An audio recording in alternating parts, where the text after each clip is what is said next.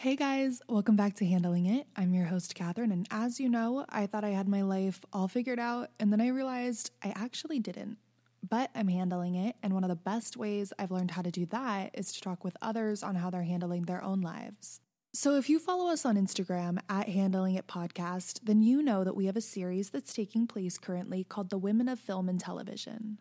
With mostly everyone in some sort of quarantine right now, many of us are consuming a ton of film and TV. I know I am, so I thought it would be fun to highlight the talented women that work in the industry in hopes that it will allow you to all see some different aspects and individuals involved in film and TV production. Now, the second guest of our new series is director, producer, and documentarian Nimisha Mukherjee. Nimisha has produced and directed award-winning work for both film and television, and she's a two-time CSA-nominated director. Her debut feature film, 65 Red Roses, was one of Oprah Winfrey's Documentary Club selections, and in addition to several other feature films Nimisha has directed, she's also been an episodic director for series on Disney, Vice, Amazon, and Nat Geo. Lastly, Nimisha's most recent project she directed, the film Fashionably Yours, premiered on the Hallmark Channel in April. So not only has Nimisha worked on a wide variety of film and TV projects, but she's done so as a director, which, as you all know, is such a crucial job. Female directors especially are doing such incredible work right now, and I think it's so important to highlight that creation. That's why I'm so excited to have Nimisha share her story with directing and talk about some of the work she's created and been a part of. So turn up the volume, get comfortable, and I really hope you enjoy this episode, guys. Well, Nimisha, thank you so much for coming on. I'm so excited to talk to you about all of the work you've done. As I was saying to you before, I feel like everybody's at home right now watching, TV shows and films, and I think it's really important to highlight the creators and the directors, producers, everybody, who does the background work to that and who brings these films to life. So thank you for coming on, and I can't wait to kick off the conversation. Yeah, thank you so much for having an interest in the people behind the camera. I think it's always nice to have an opportunity, especially now when so much of there's a lot of reflections going on right now. It's kind of nice to take a moment and just talk about the work and the landscape of film right now. So yeah, I'm thrilled to be on. Definitely. And, you have quite an impressive resume. I mean, you're a two-time CSA nominee. You've directed episodes for productions on Disney and Amazon. Your film 65 Red Roses was selected by the one and only Oprah Winfrey for her Documentary Club. And you even you had a film released on Hallmark, I believe, Fashionably Yours, correct? Yes. Yeah. Awesome. So yeah, you certainly have quite the resume. I'm very interested to know, as someone myself who had studied film and television, how did you get involved in the industry? I mean, did you always have an interest in it? Yeah, I grew up watching movies. My parents were immigrants. They came from India in the early 80s, and my mom especially loved films, loved foreign films, any genre. She was, we're talking back in the day of, Blockbuster and, all the video stores. She would, she had a really great radar for just picking up films and not really judging it based on, the cover or the number or whatever was popular. She was just always interested in the story. The story gripped her. She would rent it, and I think just in my family anyways, I was allowed to watch a lot of stuff from a pretty young age. And so I think I absorbed different kinds of stories told by different perspectives when I was pretty young. And so I just always loved film, but I never knew anything about how to get involved in the film industry. Mm-hmm. And I remember when I saw Good Will Hunting, it was the first time I'd really heard about, because, with Matt Damon and Ben Affleck, it was such a story about their success with that film and how they wrote the film. Right. And it was the first time I kind of understood that there were screenwriters and that, what the important role of a script. And I think, in high school, I started writing a script with a friend, and it sort of started toying with this idea of how do you turn, the words to pictures and how do you put the pictures into a structure and how do you actually make a film. And I sort of played with it, and I was addicted to editing, and I loved, I've been very fortunate. Everything was just coming off of, tape to tape editing and into like Final Cut. And then when I was in university, it had just, it was all digital. Like I did shoot on film, my first short film, but aside from that, I kind of was able to work in this sort of medium at a time when, things haven't changed that drastically. Right.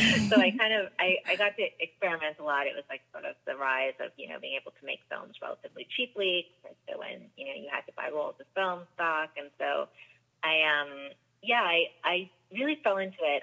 It was an accident. I went to university to study English, and then I took an elective, a film studies elective, and I really liked it, and I made a short film, and then I was shortlisted for the film production program at that time at the University of British Columbia. They only accepted 15 students a year, and I applied with a short documentary that I made. That wasn't very good, but I applied anyways, and I really wanted to get in, and then I didn't. I was shortlisted, and that really spurred me to reapply and kind of cemented the fact I wanted to make films. Actually, that first early rejection really was when I knew what I wanted to do. So it was a good starting point.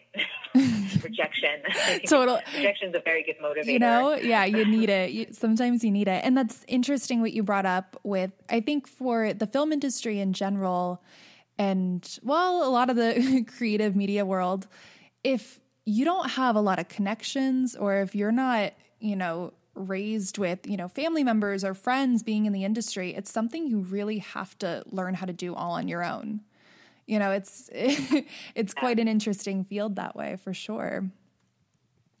Yeah, it's a very funny industry that way, and a lot of it is it's a lot about recommendations and who you know, and talent, of course, plays a key role. But I was in film school. I'd made short films, and then I remember a friend got me a job as a PA, and it was my first time on an actual set, and I'd never been on a set before. I didn't know how a set really worked, and I basically learned, from the very bottom, coming up from the very, lowest position. I didn't have, that was my introduction really in terms of how the industry kind of operated, and I kind of had to learn as you go. Right. But it's not a bad thing. It's just, I think it just takes a little bit longer. That's all. It's definitely a process. So one of the things, and one of the reasons I had mentioned before I knew of your work, is because I had seen your documentary Tempest Storm, which is incredible. And I will definitely recommend the heck out of that. But with documentaries, you do a lot of documentaries. And I'm so interested as to how, because I feel like a lot of people get right into in the film industry, get into short films, feature films. What interested you about documentary work? Yeah, it's a really good question. I didn't intend to be a documentary filmmaker. I went to film school, and most people who go through film school, you want to, in Hollywood, the goal is, you want to win an Oscar and you want to be the next Spielberg. And I was lucky because one of my professors through the film production program at UBC had won an Oscar for a documentary he made called Just Another Missing Kid. And he really encouraged me to think about not just what it means to be a storyteller or a director, but that John was very much about do whatever is necessary that services the story. And he really encouraged me to think about documentary in a very narrative way, because I think there's a lot of misconceptions about documentary, or there were. I think now with the rise of Netflix and people being more attuned to documentary films, right. People understand the craft behind it in a way they didn't necessarily, 10, 15 years ago. But I think there still is this propensity to think that documentaries are just like run and gun, and just like the story just unfolds, and there isn't a direction to it. But what John really showed me was that it's it involves writing, it involves crafting, it involves re-editing, it involves setups and payoffs, and how do you ensure you ask the right questions to get that set up early on in case the story unfolds, down avenues. You're constantly juggling different ways the story could go. And so it kind of was it really hooked me because I love documentaries. I've seen, Steve James's Hoop Dreams, which was hugely influential with 65 Red Roses. And yeah, so basically I finished my film production program with a short film that had done well. It won a Leo Award, which is like an award up here in BC. And so it was a good calling card film. It was a narrative film. But I ended up getting selected by the Academy of Canadian Cinema and Television to be like one of 5 people to get this apprenticeship training program. And I got placed. I picked both documentary and narrative. So I worked under John, and then I also worked on indie films at the same time. And so I was really honing my skills in terms of just being a storyteller. It didn't really matter what genre. I was just really interested in what are great stories and how can I learn from great storytellers how to become one. Right. And my very good friend, Philip Lyle, who had gone through the film production program with me, we'd made films together. He was trying to write a script about a young woman who was a friend of his, Ava Marquardt, who has cystic fibrosis, which is, it's a fatal genetic disease. When kids are little, they can't pronounce cystic fibrosis, so they learn to say 65 roses instead. So that became the title of our film. And he was trying to write a screenplay about her, and she was on the transplant list for double lung transplant. She was 23 years old at the time, she was the same age as us. And he was really struggling with the script. And he was going back and forth with me about that. And eventually he introduced me to Ava, and I've been doing this internship. And I was like, I think you actually have a documentary here. I actually think that if you just film her and her situation right now, I think there's, a really compelling story unfolding right now, because Ava had been handed a pager and basically told, if the pager goes off and an organ is found, you will live. And if the pager doesn't go off, you have less than a year. So the stakes were life and death. And she was incredibly beautiful and articulate, and just such an interesting situation that she was in. And so, Phil, just a really good friend of mine, he was just like, I don't know anything about documentaries, really. And he was like, I'd be interested in doing it, but I'd want to partner with you on it. And Ava, the discussion with Ava was like, I think you both should be the people to tell the story. She really trusted us with it. And so we ended up just starting to make that film because we didn't have a choice. It was unfolding. And if the pager went off and we missed it, there would be no film. And so we had to basically make the decision very quickly to start making that documentary. And it took us on an incredible journey for 4 years. That led us all the way to Oprah. And it was, sort of this magical first feature film. But one of the key things that stood out for me with that movie was that I would never have gotten the budget to make a film like that, or gotten a platform. Like, we had multiple broadcasters, Netflix picked up the film, Hulu picked up the film. That would never have happened with a short film, a short narrative film. We would never have received that kind of money as first-time filmmakers, or that kind of, again, that sort of like broad international platform that we received with that film. And so it really made me realize that, there are so many different ways to get to where you want to go. It doesn't necessarily have to just be, I'm going to make a short film that's really great, and that's going to help me make the narrative feature that I want. And then I'm going to, and like, I think sometimes people just think there's like a line that you can follow to get to being a filmmaker. And I really early on realized that, if you let go of that, it's amazing where you can end up. Oh, for sure. And I think one of the really interesting things about documentary work, and, you've done a few medical documentaries, and when you have stuff that's so niche to a particular community or, just a certain kind of storytelling, a certain kind of subject, you can really draw in an audience there. I mean, I feel like with everybody on Netflix and these streaming platforms right now, I mean, you look at something like the Tiger King, which some may argue is not so much a docuseries, but it is this interesting, bizarre window to a world that got people really interested. And, I mean, just docuseries alone over the past couple of years, I mean, you have the Ted Bundy series. It really, captures an interest for certain individuals. So that's definitely something I've found very unique about documentary work.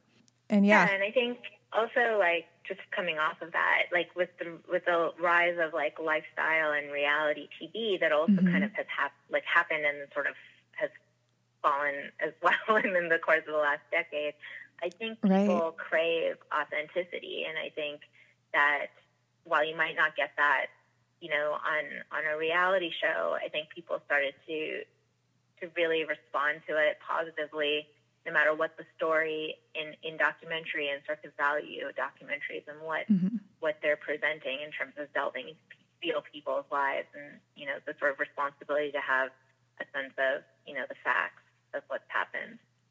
Right. It's really interesting because I've always had an interest in documentary work, and even in school, I had taken documentary classes when I was in college, and for me personally, I feel like over the past couple years, there have been, at least with my friend groups and people I know, I've heard more people talk about documentary films that they've seen and docuseries. And that's been really interesting. I know one of my favorite shows on Netflix, and I believe it's on IFC on cable, is Documentary Now with Bill Hader. And it's I love it because a lot of the films, that they mock, I've seen. Yeah. And it's really interesting because since the show, I feel like those films as well have become popular. I think one of them, Grey Gardens, is one that they've mocked on the show and, did their mockumentary of. And I've heard so many people throw that name around now, prior to that show coming out. Yeah. So it's interesting. Yeah, I think there has definitely, people are revisiting, like the history of the genre and starting to appreciate. I mean, those films were always appreciated, but I don't think on this sort of scale. And also I think there was a certain maybe stereotype of who that audience was, and I think that's been broadened, which has been really exciting. Just a teenager now could, might just be interested in watching Grey Gardens, and it's not about sort of having to find the audience. The audience is very actively finding the films, which is great. Right. So one film that I really wanted to talk about is Tempest Storm, which I've already raved enough. But I had come across the film not that long ago, and I just recently rewatched it in preparation for this interview. And Tempest, for those who don't know, she's a burlesque, one of the most infamous burlesque performers in the United States and arguably worldwide. And she's been known for dating Elvis Presley. She had an affair with JFK. And she just had this really incredible career and just had this incredible confidence and persona that she embodied.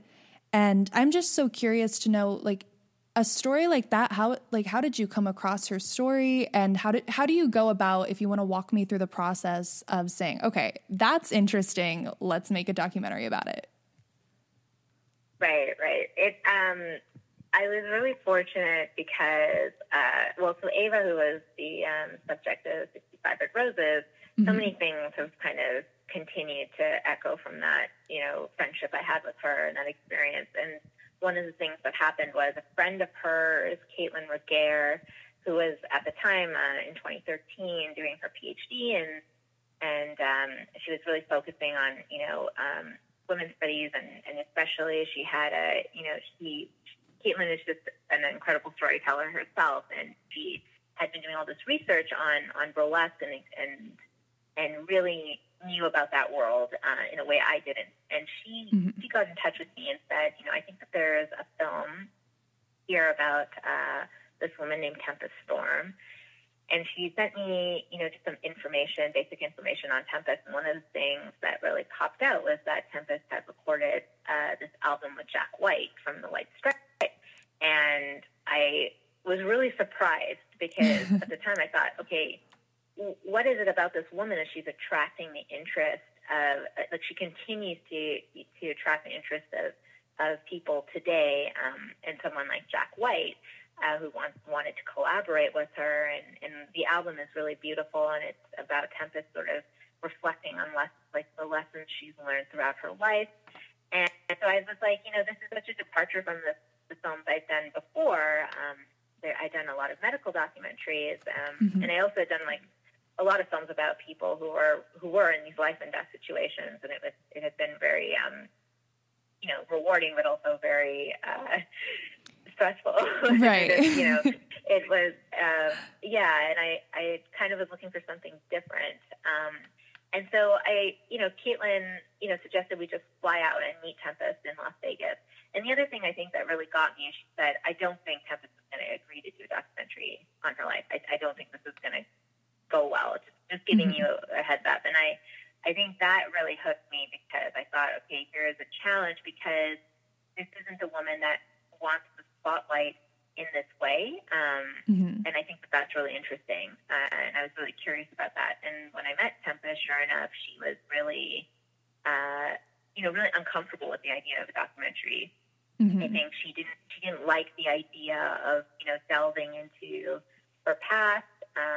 She kind of enjoyed she enjoys the notoriety that she has, and she holds this really special place within the world of burlesque.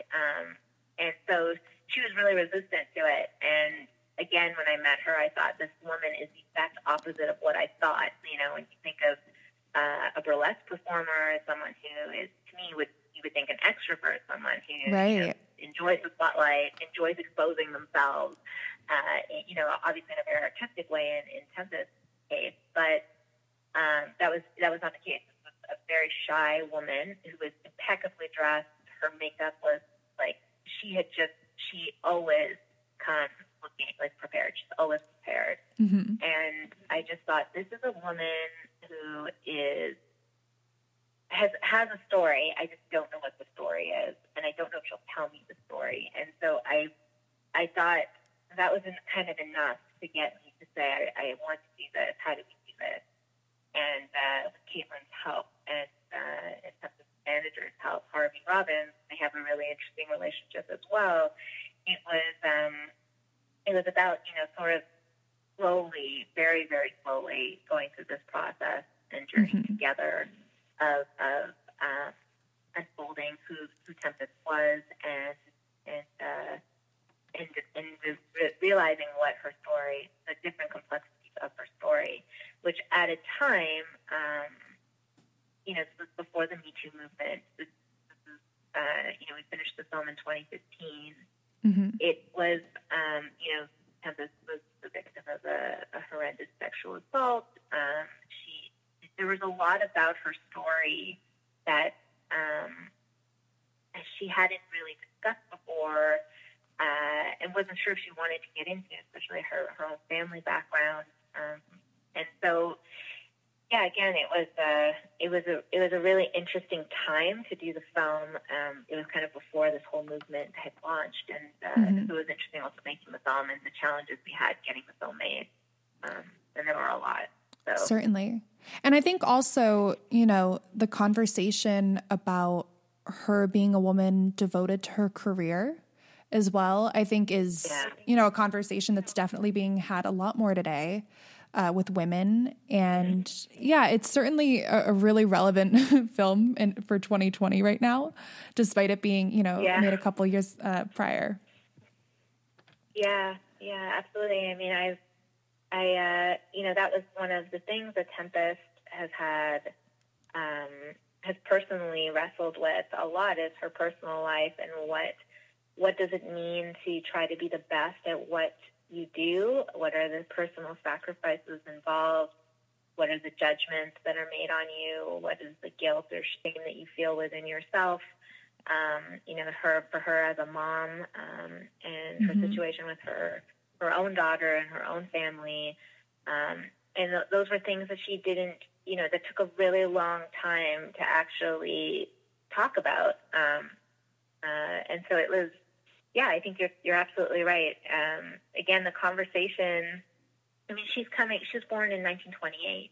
Right. I mean, she came from extreme poverty, no education. She came from a very broken home.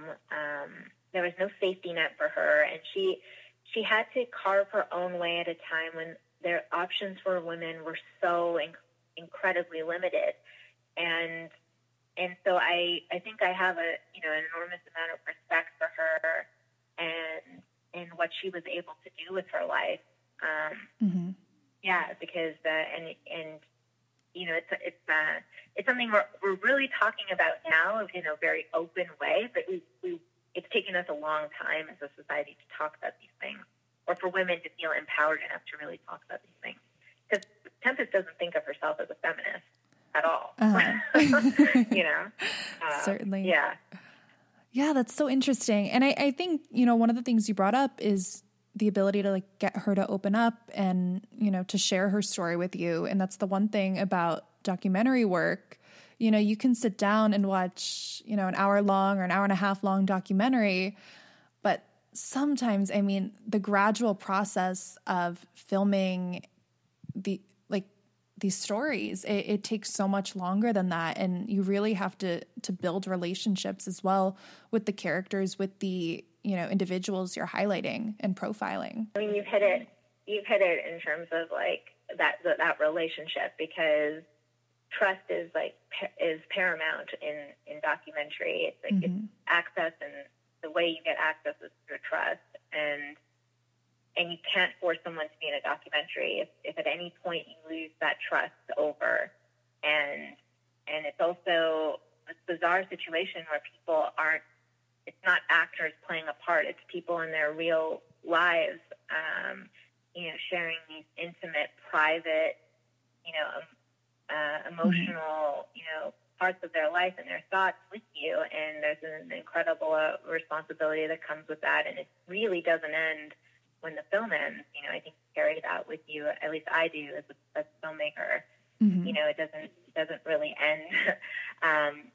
Whereas, that's always been really funny, when I started working in narrative, to have these conversations where it was like, can you work with actors and can you work with a script? And I was like, I think I'm not going to say it's easier, because, obviously there's challenges in any creative field, but the gift of having a script and actors who are coming and playing, and then, nobody's lives are, at risk here. Right. There is a separation between the art and their life. Those are the things that you don't have to convince someone to be in your movie. They want to be there. That's why actors are there. They want to act. But when you have non-actors playing the leading role in their own life, you have to constantly, be aware that you're working with people that don't necessarily know how this process works or how they're going to be represented at the end. And sure, there's a lot of ethics involved in that. Mm-hmm. Definitely. And that's funny you brought that up, because I do want to talk about, you just recently directed a film for Hallmark Channel, Fashionably Yours. And it's quite different from, documentaries and a lot of the work you've done. So the film stars Kat Graham and Kendrick Sampson. So I'm interested to hear what that project was like for you, doing something that was more narrative and fictional. It was so much fun. It was so much fun, I think, because, first of all, I mean, the cast, when you have Kendrick and Kat, I mean, they were definitely wonderful, and they were already friends. And so I think a lot of that on-screen chemistry, but also that, we were talking about authenticity before, and I think that no matter what you're doing, you're trying to get to something real. I think even in a romantic comedy, and in Hallmark movies, and I love Hallmark movies. I love right. Who doesn't? Yeah, I don't think that you have to just be interested in one kind of thing, especially as a storyteller. But, even within that world and that bubble, where you kind of know there's going to be a happy ending, you want to find those real moments. I think that audiences are smart, and I think women are smart, and I think that, to me, it's like the worst version of that is to just, just go with everything that's easy. Make easy choices, because I think the audience will pick up on that. And what was great was to have collaborators like Cartel Films that were the producers of the film, and the Callahan and Hallmark network exec, and then to get to collaborate with this wonderful crew, from our DP to our production designer. I mean, people really put their heart into the movie and really worked hard. And it was not an easy film to make, because everybody wanted their department to be represented the best on screen. And so I think, I like working with people like that. And it sometimes can get, it's challenging, because nobody is making going with what's easy. Sure. But what was great about that film was to see the end result and to see how all of that came together. And also it was, Cheryl, we just had an incredible cast, and Charlie Ralph was in it, and it was, I think it was an entirely African-American cast. There's a photo of me with Kat behind the scenes, and Kat has bangs in the film, and it's just bizarre to me that I got to direct a film. I'm Indian, I'm South Asian, but see that photo where I'm directing it, and Kat is the lead, and it's a Hallmark movie, and to me, there was like such a moment of pride in that, like that, being able to really embrace like my perspective and really say, this is like, this is my film. I guess I got to make a film, and represent it and tell it the way that I wanted to tell it was like really exciting. I felt the same way when Slumdog Millionaire came out, because I was like, I never thought I would see a movie that would win Best Picture that stars someone that looked like my brother. Just like never thought it would happen. And so now I think it represents the change that's happening in our industry. Oh, definitely. That's exciting. Certainly. And like, I will always say, the film industry and film and television industry is not at all perfect yet. Like, there's still so much more growth to happen. But like this year, to me at least, I just felt like we were hearing so much more about, female directors doing amazing work. There was just so much, I think, to really be proud of in the industry this year. And to finally get like a spotlight on talent and creators that really deserved it, it was just, at least for me, I felt like it was just a really great year in 2019 for film. So yeah, I agree. You filmed like The Farewell, like it's just it's a really exciting time for sure. There's a long way to go, but I think what's happening is people are realizing that it's not just like a handout. Like, it's not just like the female directors are just getting the jobs because they're women or because they're diverse women in my case, but you're starting to see how we're delivering, like we also have something to say, and our perspective is actually adding, it's contributing. And I think that, that's starting to, those reputations are starting to get built in a way that, we never had a chance before, and I don't think any one female director is afraid to compete. I think what was frustrating before was that, like half the competition was being kept out, right. Like all the women were being kept out. Like, to me, it's about may the best storyteller get the job, but we have to at least be able to get in the door and be at the table, right? Certainly. So, certainly. Yeah. Yeah. And, I'm so glad you brought that up as well, because I was curious, for you, was there, being a woman in the film industry and a woman of color especially, was there a film or a director, a producer, any sort of creator that you had watched or, seen their work and thought, wow, like this is why I want to, go into filmmaking, or, this is what I want to do? I mean, I grew up watching and not really thinking about, you know, it's really funny. I feel like almost what's wonderful about being young is you sort of approach like you just think things are fair. Right. And you don't, I just as a teenager, like watching movies, like I loved Clueless. I didn't even think about the fact that Amy Heckerling was the director. It was just one of my favorite movies. Mm-hmm. I just thought, of course, like it just, it was just a great film. And, when I saw, Mississippi Masala, Mira Nair's film, I just assumed that they were making their films because they were incredibly talented, mm-hmm. just like any other director that I was watching, from Gus Van Sant to, I just thought these are people that just have unique perspectives. Penny Marshall, mm-hmm. I loved A League of Their Own, but I wasn't consciously thinking a woman was behind the camera. I just knew I loved those movies as much as I loved, all the movies by, male directors, and I grew up admiring both, Right. I think it wasn't until, and I think everyone goes through that moment where they start to realize it's not as fair as you think. And it's mm-hmm. It's hard because you don't want to believe that. You just want to believe that if I'm doing my best, obviously I'll get there. And then you have to sort of break it down and realize, well, how do things really work here? And who are the decision makers? Who are the gatekeepers? Why is someone who makes a great film not making another film? Mm-hmm. Why are some of these female directors making a few films and then we never hear from them again? Sure. And before I used to just think, oh, it's because they just didn't have another film, and then you start to understand their stories. And then by the time I saw Bend It Like Beckham, that was a big moment for me because I hadn't seen a film where the South Asian girl mm-hmm. is the love interest, and like Keira Knightley is her friend who doesn't get the guy, and mm-hmm. it was bizarre to me. It was such a big deal watching that film and that's why representation does matter, and that's why seeing filmmakers like Ava DuVray killing it matters, yes. because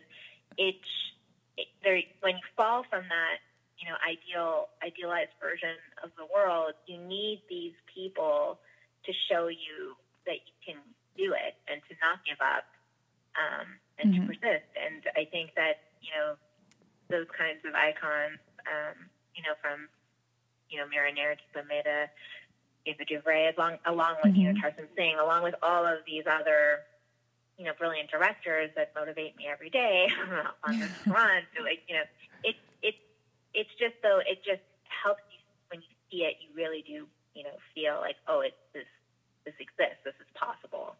Because right. sometimes it does feel like it's not possible. Or you keep wondering, why am I stuck? Why can't I seem to get further? Mm-hmm. And you internalize that and think it's you. And I think to some degree, when you start to look at, again, the system, you go, oh, wait, this is a hurdle now, and I have to be smarter, faster, better.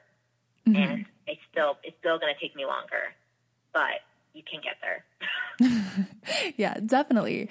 And, I'm glad you brought that up. I love that you brought up Clueless because that's one of my favorite movies. And that's so true. Like when you're young and when you're a child and you're watching movies, you're not thinking about like Steven Spielberg and like these directors, you're just watching a movie. And you have this sort of awakening a little bit later in life, and you start understanding, the people at work behind all of these productions and, how they got there and got to those positions and how they've been creating that work. And I think for me, I said, I had talked about this with another filmmaker. I said this year it was watching Little Women back in December when that came out, and seeing Greta Gerwig's portrayal of that really motivated me to get back into writing. And, these directors and amazing writers come along each year for screenwriting, and it is beneficial to sort of find, how to say it, something to relate to with them, and that can certainly inspire you in your work. Yeah, I think it was just like you say, it's wherever you find that motivation or that inspiration. I know when I saw Little Women and I admire Greta Gerwig so much, I thought I was a fan of the previous version with Winona Ryder, and I remember being kind of confused by that director. Again, that film I think Winona Ryder got an Oscar nomination. I don't think she necessarily won, but it got Oscar buzz. That film got Oscar buzz with that version of it. But that director, I'm like, she's a great director. Why is she not making tons of movies? Like, I'm kind of, I think we're definitely seeing a shift right now. And I think also it's interesting that you pointed out, like, the thing about Steven Spielberg is when you see the faces behind the camera and you realize this is also about promotion. It's an industry, you work in advertising. Like, there's a lot of things at play here.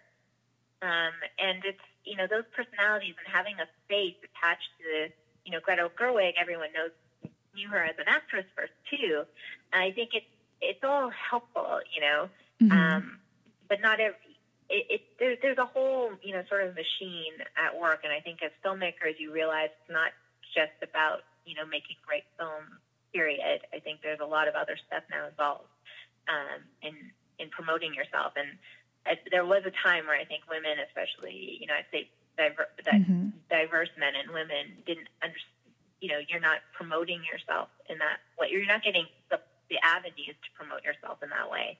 And again, Ava DuVernay has definitely blown that out of the water because of her following. She has a huge following too, right?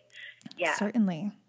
But she came from she's been very, very, very successful on so many fronts, and that's part of that too. Mm-hmm. Oh, for sure. And, I thank you so much for all of, the insight that you've provided. And this has been such a great conversation.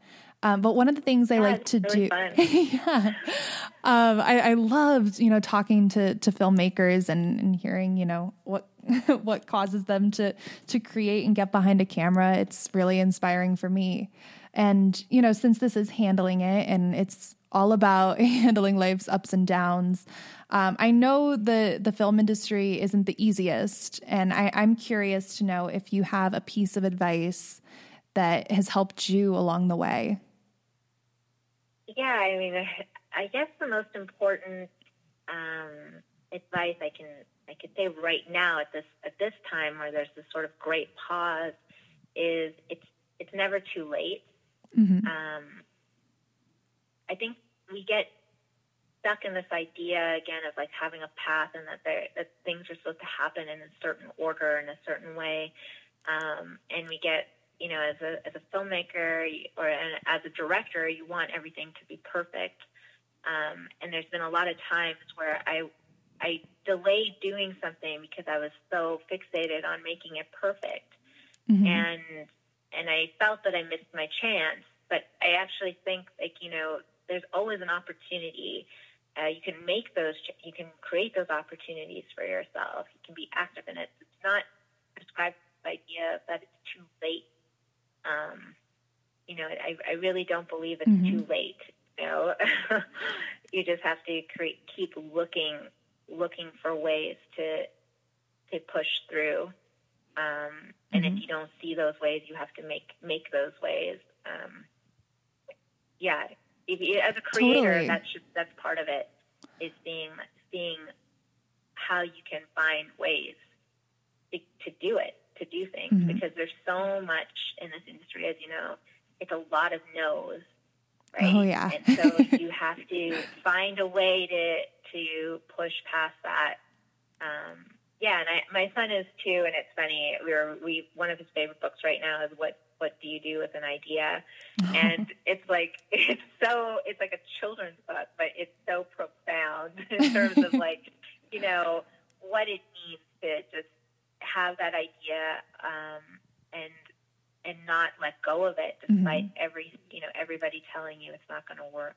And just to keep finding ways. So yeah. It's never too late. Oh, I always say if you have an idea or a goal, like hold on to it. Don't let it go. And maybe right this second isn't the time for you to do it, but that doesn't mean you should put it off. So it's, still something worth pursuing. Because I said, right now is the time. You have nothing but time. Everybody's sitting around at home, like pull out a pen and paper and start writing, or, whatever project it is you're working on. Now's the time to really invest. Yeah. And invest in yourself, right? Like, I think also as women, we often spend a lot of time investing in other people, Mm-hmm. but to really say I'm going to take that same energy and time that I put into supporting other people and put that into myself Mm-hmm. is, it doesn't necessarily come naturally, but it's so important. It's right? so important to do. So, certainly. Yeah. Well, Namisha, thank you so much. This was such a great conversation. Yeah, it was really fun talking to you. All right, I hope you guys enjoyed hearing from Namisha. I know for myself, I was so excited and interested to hear her story as a director and learn about the amazing work she's done. As I said in our conversation, I had seen her film Tempest Storm, and I just think there's something really special about a documentary and the work that goes into putting a message and a story into focus like that. So I've listed a few links in the episode description to some of Namisha's work that's available to stream on YouTube, so be sure to check them out. And thank you guys again so much for listening. And as always, let me know what you thought of the episode. You can reach us on Instagram at Handling It Podcast. And feel free to send us a message and let us hear your thoughts. Can't wait to see you next week with a brand new episode in the third part of our series, The Women in Film and Television. Until then, keep staying safe with everything going on in the world right now and keep handling it. I'll talk to you soon.